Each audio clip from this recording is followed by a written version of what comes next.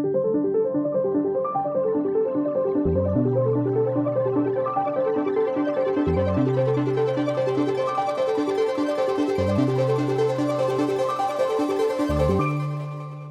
hello, and welcome back to Psychiatry XR. I'm your host, Kim Bullock, and I'm joined by my co-host, Jessica Hagen. Hi, Jessica. Hello, everyone. We are joined today by Dr. Howard Gurr, who is a psychologist who practices in Long Island, New York. In 2015, Dr. Gurr was introduced to a VR platform, SIAS, now called Amelia Virtual Care. And he started using VR in his practice in early 2016. And he is currently now an ambassador for Amelia Virtual Care in the US market. And Dr. Gurr promotes the use of VR and has webinars on the use of VR and beta test systems for other VR companies. And Dr. Gurr has also developed a really useful worldwide online directory of VR practitioners to help promote VR to the public, and generously provides a site for patients to find VR therapists for free. And he is also one of the few clinicians really focused on VR that I know and has real virtual world experience integrating XR technology into practice. And he has been so helpful and kind to me as an informal consultant and colleague as I continue to learn and incorporate XR into practice. He also is a fellow podcaster, although he's been at it a lot longer than us, being an early adopter of podcasts starting in 2016. He hosts a show called The Shrink Is In. Welcome, Dr. Gurr. Thank you, Kim. Glad to be here. Well, Jessica. Great to have you. Well, I thought we could just kind of dive in maybe with your history. What exactly got you using VR in your practice? Was it just a random event, or was there a story behind it? Yeah, there is a story behind it. I have to start off by saying, basically, I'm a tech geek, and I accept that title gladly. And I've always tried to find ways to incorporate technology in my private practice for efficiency, either in terms of managing my practice, even the billing of the practice, and using the internet as a vehicle to market myself. So I was one of the first people, I think, that had a website. I think it was 1999, and I had a dial-up account. Remember those things? And it was $19.99 for a dial-up account, but $24.99 if you wanted a website. So I figured, all right, I'll make a website. And I found a way to make a website out of Microsoft Publisher 98. And they had a module where you could create a web page, and I did. And I was one of the first people out there with a website, which got me a lot of business until everybody else joined in. Yeah. And then around 2000, I came across Skip Rizzo's work, where he had a virtual classroom. And I looked at that and I think that's a great way to assess and treat kids with ADHD. Because at the time, all we really had was rating forms, which I think they still use, and something called a TOVA or the Connors CPT, which were computerized tests that as a clinician were incredibly boring to administer, because you had to sit there with the child and then they had to look at a black screen and hit the mouse when every letter came up except the letter X. That was the diagnostic tool. So I contacted Skip and I went, hey, this is great. But at the time I reached him, he had already sold it off. I think PsychCorp bought it from him. And he moved on to other things. So he obviously worked on, PTSD and Brave Mind, all those things. And then I basically tabled it. And then around 2005 or 2006, I wanted to do virtual reality therapy. There was one company that existed at the time out of Atlanta, and they had a platform, but I wanted to be remote because I wanted to do only public speaking anxiety for executives. It's very specific. Yeah. I thought that was a great market, but I didn't want them coming to me. I figured if I went to their offices and I could just be mobile, that'd be great. Wow, that's very forward thinking. Yeah, but it didn't work. So what happened was that company said, no, it won't work. You need a much more heavy duty processing and it won't work on a laptop of any sort. So again, I tabled it. And then around 2015, I was at a workshop on technology and private practice. And the presenter just kind of threw out, oh, and there's this company in Barcelona that's working on virtual reality with Samsung phones. And I went, there it is. That's it. And so at that point, I introduced VR into my practice. But I spent probably 3-4 months bothering everyone I knew Mm-hmm. because I had to play with it. I had to get more accomplished in using the platform. And I didn't want to open it up into my patients until I felt comfortable with it. So I bothered every relative and every friend I had, and I made them go through it. And after about 3-4 months, I figured, all right, I'm ready. And that's when I started using it in my private practice. So that was around 2016. Is that right? Yeah. Early 2016. Got it. And I've been using it ever since. Now, I can't say that every patient I have is a VR patient and that it's appropriate for every particular problem. But when it's appropriate and I see the need or the benefit for VR for that particular patient, I definitely introduce it. And since the pandemic, I've been doing everything remotely, which is, I guess, not the typical way that people use VR, but it's becoming that way. Yeah. The Amelia platform just lends itself to that. So right. It makes it easy. Yeah. So in the current, coming to the present moment, what platforms or tools are you using in XR? Are you just using Amelia or anything else that you're using, or is it strictly Amelia? It's mostly Amelia. When I was seeing patients face-to-face, every platform, I think, has its limitations. Yeah. And they can only go so far. And it's important to kind of individualize the VR or the virtual environment experience for the people who have specific issues. Mm-hmm. And so when I was seeing people face-to-face, it was really great. I would use an Oculus, download specific 360 videos. Right. So, for example, I might have someone have difficulty with insects, and I would have them go through the virtual environment with insects with me in the office. Because I was always concerned really about re-traumatizing people if they did stuff on their own that was reminiscent or would re-spark their phobias or anxieties. So that was the great thing about doing it face-to-face. I have subsequently used other 360 videos with people who had another headset and they would use it at home, or they would use it while I was with them in a video communication platform. Mm-hmm. But primarily the platform I use is Amelia because it's inexpensive for the patient. Mm-hmm. A lot of the other platforms use Oculus 2 or Oculus 3 or, the Picos. But that would mean either A, the individual would have to buy that, mm-hmm. or I would have to supply it. And I'm not sure I want to be in that business of supplying expensive headsets to people where I might or might not get it back. Or if I do get it back, I'm not sure. I'd have to re-clean it, re-sanitize it. So mm-hmm. I don't want to be invested that much in that kind of technology. I imagine institutions would be, but as a private practitioner, that's kind of cost prohibitive. Yeah. And the onboarding. Yeah. They tell somebody to buy a cheap head-mounted display and use their cell phone as the engine solves that problem. Yeah. Yeah. I find that any other platform, the onboarding is so complicated. It usually doesn't work out and there's a payment involved. And so I haven't been able to get any other platform except Amelia to do remote telehealth visits using XR as well. So that's kind of validating to hear you're kind of in the same boat. Because it seemed like before the pandemic, we had a lot more tools and things to use. And then now that we're remote, things are getting a little bit more siloed, but maybe that hopefully, do you think that's going to change or open up? Will we have other platforms? What do you see happening in the future? Well, the interesting thing is that when I first started, as I said, I think the major player in the field was Virtually Better. Oh, yeah. Remember that. And I've been tracking the development of companies in the VR mental health realm. Mm-hmm. And I'm up to 114. Wow. And that's worldwide. Now, I think because of that, and I also think the pandemic probably escalated that development because people realized, teletherapy works. And yeah. Because I remember 6 or 7 years ago, I got a board certification in telemental health. Mm-hmm. And my friends looked at me and went, "What'd you do that for? Why bother with that?" And I went, "Just wait and see. You'll see. It'll be beneficial." And I jokingly told people that I could be doing therapy anywhere and not necessarily wear pants. Mm-hmm. It doesn't really matter. But I thought of the idea that, I could be anywhere doing therapy, obviously via the internet.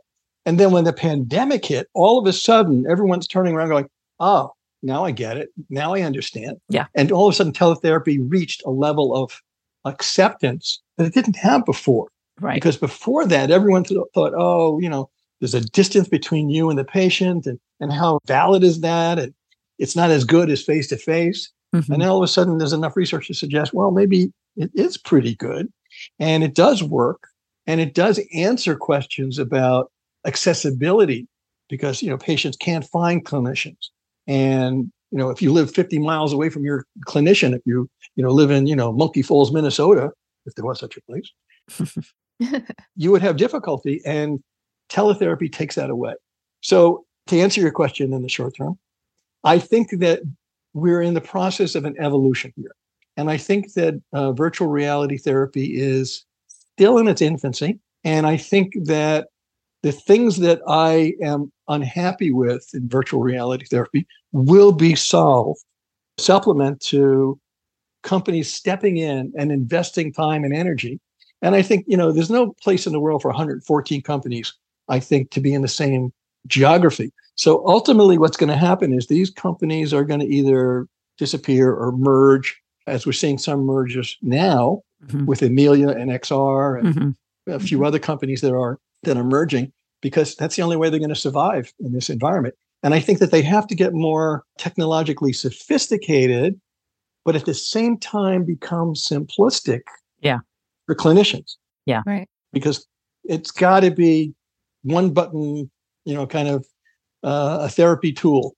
Yeah, it just surprises me that there's 114 out there, but really only one that's usable right now by most clinicians. Well, there's a couple of others that are usable, like C2 Care from France. Yeah. I mean, but the onboarding is so hard for the patients, and the costs, like you were saying. I mean, it's possible to use it, but it's the ease of the use is a big barrier. Yeah. And I think that the other question I have is, and I was hoping Apple was going to solve this one, but yeah, I don't think they did, because I thought once Apple steps into the territory, they kind of like sit back and watch everybody else kind of make all the mistakes. Yeah. And then they walk in with a product that is so much more simplistic and sophisticated. Yeah. And I thought, once they enter it, it's going to open up a lot of doors, but that hasn't happened yet. Maybe it's only a few months in, maybe. Right. Yeah. Yeah. You need a couple of generations for that to occur. Right. Right. Yeah. But I think the problem is that VR and augmented reality are not compelling enough for the average individual to buy it. Yeah. And I have kids who have VR headsets, and they play with it for a while, and then it winds up in a closet somewhere. Because there's no real reason. And it goes back to the idea that, there was no real reason, I think, for people to have a cell phone 30 years ago or 25 years ago. Yeah, even 15 years ago. And now you can't live without one. Yeah. So when VR or augmented reality or extended reality becomes as ubiquitous and as universal, I think the technology will speed up, and we'll see a lot more advancements in things that we don't have now. So, for example, I know there are companies that are working on biometrics built into the headset. Right. Well, that's what I'm really missing when I do, teletherapy for VR, because I can't get the biometrics. I just get subjective units of distress. And that's not always so accurate, because people sometimes either underestimate or overestimate their anxiety levels. So I really need the data, bio data, but I don't have that yet. So that's something down the road that I think is going to develop. And I think it's going to get more and more sophisticated, and I'm hoping more simplistic in design. Yeah. So the onboarding, as you said, is ridiculous. Some of them you have to like side quest your device to get the app on. Yeah. And I could do that, but I don't think people generally can do that. No, it's really hard. And then, there's one platform where the clinician pays a monthly fee and the patient pays a monthly fee. Yeah. That doesn't fly either. with me either. Yeah. Yeah. So one last question. I'll let Jessica, she's got some burning questions too, come in. But yeah, the other thing that I'm still in grief and mourning about is Google Cardboard left YouTube that option, because I could use that for a lot of idiosyncratic stimuli that we needed for people. And there's a huge library on YouTube of VR 360s that you could use on cardboard, and then that disappeared. Do you know anything about that, or why that happened? Or I don't know anything about that, but I do know I still can download Google 360s. Yeah, but it's not in the cardboard format that you could put it in a headset as far as Oh, really? what I've tried. Yeah. I really don't know about that. Okay. Because as far as I know, because I haven't downloaded any of them for patients recently. Uh-huh. I have maybe 6 months ago I did, but I haven't recently. Yeah. Although maybe you can, and maybe you know how, and yeah, let me know. Well, I'll look into it. Okay. If I come up with an answer, I'll let you know. All right. I'll turn it over to Jessica. Actually, Dr. Gurr, I wanted to circle back a little bit. So you said that there's still a lot that's missing within a lot of VR experiences. What are some of those things that you feel are missing or that maybe companies are not necessarily doing correctly? I think when you have standard computer generated virtual environments, you can't cover everything. And so you come up with a generic version of what you think that patient may need. So if it's a driving phobia, you come up with a generic driving virtual environment. But I've had people would say, well, it's not so much the road. I don't like when the road's crowded, or I don't like when there's a shoulder on a road, or I'm on a higher road and I could look down. And so there's no way I think that a company can generate the variety and range of virtual environments I think that clinicians would use.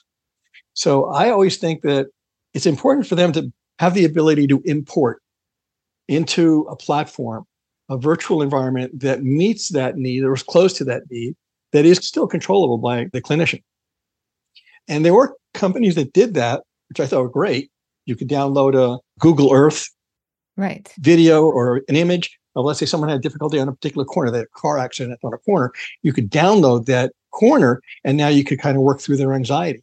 Or, the YouTube 360s that work, that kind of thing, where, because you can't have a library, so to speak, of all the virtual environments that people need. Right. So that's one of the downsides. I wonder if AI is really going to help with that in the future. I wonder if you'll be able to create virtual environments kind of on the fly whenever you need, utilizing AI. That would be terrific. That'd be amazing. Yeah. I have one other question now that we're talking about Amelia and usability and tools. Do you know what's hindering them to releasing the practice in between sessions? Because before the pandemic, they could take it home and practice their cue and their scenarios. But now you can only do it with the practitioner in the room. So what's holding up having homework reinstalled for Amelia? Is there some regulation? The homework still exists. Yeah, but it's only relaxation homework. It's not any exposure homework. Right. So I've asked them about that. Because the first iteration, you were allowed to have a session and you could use that for homework. I think their concern was something to do maybe with the FDA and concern about potential litigation if someone gets re-traumatized because they're using it on their own. Yeah, I was thinking something happened, liability. Right. And so I asked them about that and I said, that really was beneficial. And they said, well, we're working on that for next year. Got it. Okay. So I think they're planning on it. Okay, great. Yeah, we got to have them on the podcast pretty soon.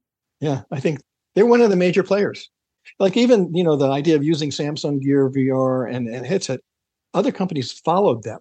They were the first. And I think that they opened up that door and all of a sudden all these companies realized, oh, this is a viable option. It's not that expensive to operate. And it created a whole different therapeutic model. The theory is that it takes 20 years for technology to eventually become enmeshed in mainstream clinical work. And you would think, well, VR has been around for a long time. But my theory is that we're only at year 7. Why is that your theory, year 7? Because it's been around for so long, but no one knew about it. Right. And there wasn't enough research. Even if you look at the research, like 1985, I think there was one research article on VR in therapy. And in 2017, there were 1,000. But even though 1,000 seems like a lot, it's really not a tremendous amount of research articles. But I think that 2015 or so, or 2016 is really when it happened. Like 2016 was supposed to be the year of VR. It was supposed to be the year VR was going to explode. It never happened. I think a lot of that, though, has to do with provider hesitation in actually implementing VR in the space, right? Yeah, but I also think VR as a medium didn't explode. Oh, yeah. And so what happened was it didn't hit this huge marketplace that they projected it to do. And so because of that, I think people didn't become aware of it. And clinicians are a conservative bunch, right, who will not pick up on something, I think, unless they've been trained in it. And they're kind of technology averse in many levels. And so there's so many reasons why it didn't get picked up in practice, but it didn't even get picked up by the general population, right, I think. And so from my point of view, normally what happens, I think, is technology comes from, the top and eventually starts leaking down to the general population. So technology might be in medical practice of some sort, and eventually it becomes part of our everyday usage. I think it's the other way with virtual reality and alternative. I think everybody has to have some knowledge about it and experience with it and play with it and accept it. And then it might start leaking up, so to speak, to the more clinical experience. Like the personal computer. Yeah. Yeah. The personal computer kind of evolved and became something that everybody had within their house after they tried it. Right. Yeah. Right.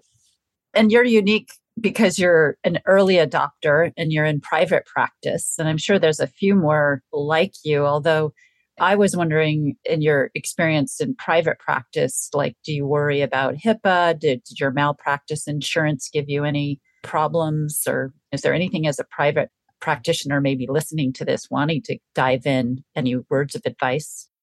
Well, I kind of limit my practice to the areas that I'm comfortable in and that I've been trained in. I also think that if we look at VR as a tool to enhance clinical experience and clinical practice, as opposed to something new and different, it's not different than anything else. It's exposure therapy, the way I use it.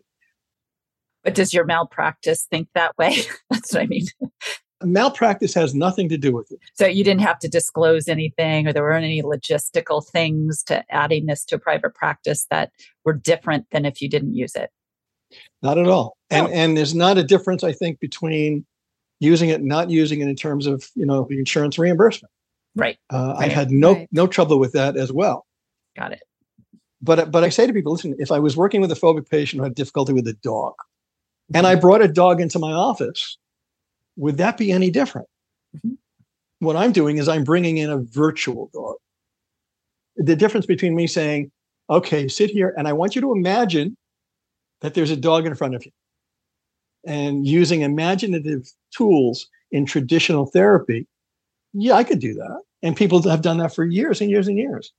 But it's not as efficient and it's not as effective as doing it with virtual reality. Okay. So they're not worried about cyber sickness or collection of privacy or anything about, did you disclose it? Do you have to disclose it in malpractice? I do disclose the possibility of cyber sickness, mm-hmm. But the way I work the practice, for the most part, there is no HIPAA compliance issues, because even, Amelia doesn't really know who I'm working with. Everybody's anonymous. Yeah. I know who I'm working with. And so my notes are all my notes. They don't have notes. Okay. And I asked them about HIPAA compliance issues, and they swear that they're not keeping any data. So I understand the HIPAA compliance concern, but from clinical experience, I've had no problem with any of these issues. That's great to hear. It's just a matter of adopting another tool. And that's another thing in terms of private practice, I think. I think clinicians make a mistake. And the mistake is born out of their training. So, for example, I think it's the American Psychological Association's standards that for a program to be approved, accredited by them, they can't really have any business classes. They can't work that edge of, psychology in terms of promoting private practice. It's all research oriented. So people get out of school and they have clinical skills and they have all their experience and training, but they know nothing about running a business, and they don't even see themselves as a business. So they figure, all right, I'll rent an office, I'll get a telephone number, and I'll print up some business cards and I'm in. And that's a mistake because that doesn't work. And so they have to understand that I think it's important to separate yourself somehow from every other clinician. We're probably unique here. So I'm in Suffolk County and Nassau County, the major part of Long Island. Of course, Brooklyn and Queens are part of Long Island, but they don't see themselves that way. And so in Nassau and Suffolk County, there are 1,000 licensed psychologists per county. And I'm not including social workers, mental health counselors, marriage, family therapists. I don't know their numbers. I just know that there are 1,000 licensed psychologists. And so this is a unique area. So there's probably a therapist every block around here. But if you go to other parts of the country, that's not the case at all. And so here you need to differentiate yourself, I think, to make yourself, viable as a private practice. Yeah. So it's a business decision too. Right. Yeah. And I think the fact that, if you have to buy an IQ test, it might cost you $1,600, $1,700 for an IQ test. And so whatever the subscription is for a virtual environment package, it's a business expense. And I think people have to understand that, that business expense can be made up very soon if you have enough patients using that particular tool.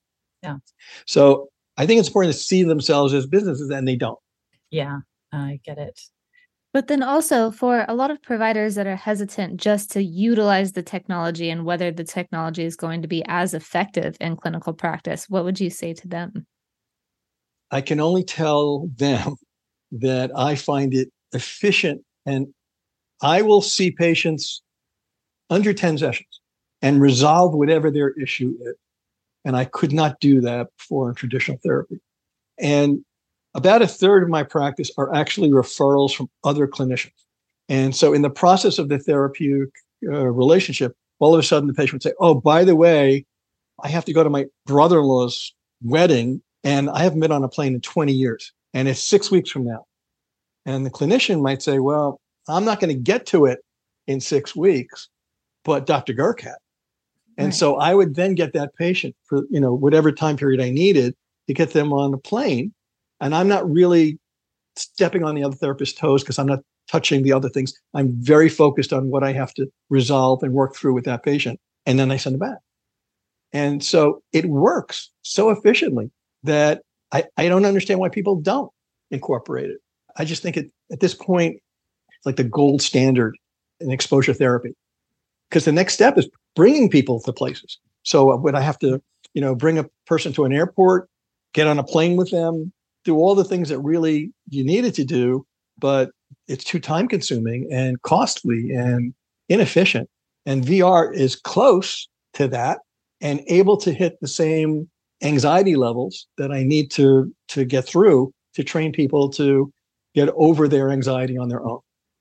All right. Well, I have one final question for you. So since this is psychiatry XR and you psychologists are always ahead of the curve and you've been doing this for 3 decades and psychiatrists are just coming into this, do you see any special role that psychiatrists could play or anything that's unique for psychiatrists versus psychologists in this XR realm? Yeah, I think there are areas that we as psychologists aren't really going to touch. And so obviously, VR and medication combinations or psychedelics and VR, cognitive impairments, neurodevelopmental disorders, those are areas that psychiatry would touch probably more than we would because they're more physically and medically related. And I think that probably down the road, augmented reality and psychedelics are probably going to be a lot bigger than they are now. And because it's going to combine two a little offbeat approaches that would work together, I think, synergistically. So I think that anything having to do with psychotropics and VR and medication VR, yeah, that's your realm, not mine. Got it. All right. Well, any other thoughts or anything else you want to say or thoughts about what the future of XR is going to look like? Well, here's my dream. My dream is born out of, and again, I'm going to date myself on this one, Star Trek, the second iteration, where they have the the holodeck. Mm-hmm. And in the holodeck, what would happen is it's a big, large room, and they would use it for rest and relaxation because they're on a ship, not going anywhere. But what you could do is you could walk into this room and program the room to be whatever you wanted it to be.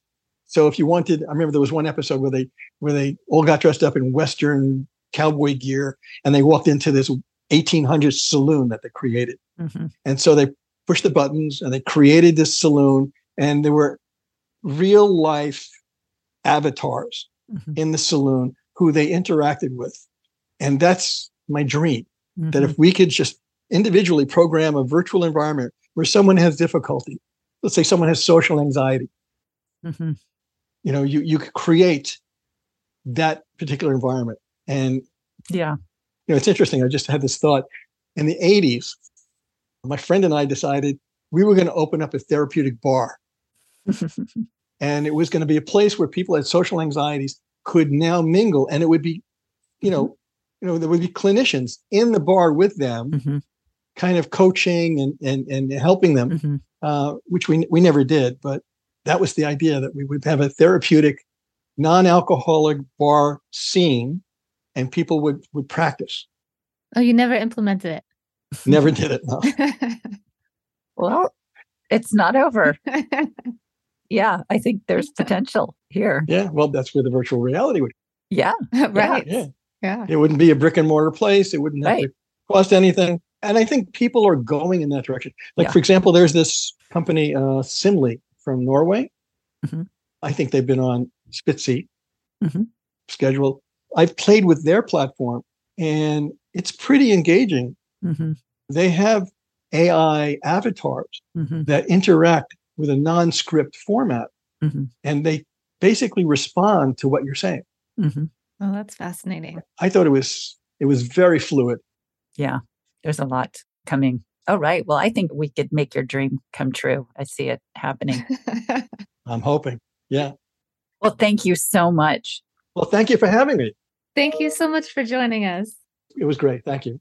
And so that's it for this episode of Psychiatry XR. We hope you gained a new perspective on using extended reality in healthcare, and thanks for listening. This episode was brought to you by Psychiatry XR, the psychiatry podcast about immersive technology and mental health. For more information about Psychiatry XR, visit our website at psychiatryxr.com. Be sure to subscribe to the podcast and tune in again next month to hear from another guest about XR use in psychiatric care. And you can join us monthly on Apple Podcasts, Twitter, Spotify, or wherever you get your podcast. Psychiatry XR was produced by myself, Kim Bullock, Faiza Arshad, and Jessica Hagen. Please note the podcast is distinct from my own clinical teaching and research roles at Stanford University, and the information provided is not medical advice and should not be considered or taken as replacement for medical advice. This episode was edited by David Bell, and music and audio was produced by Austin Hagen. See you next time.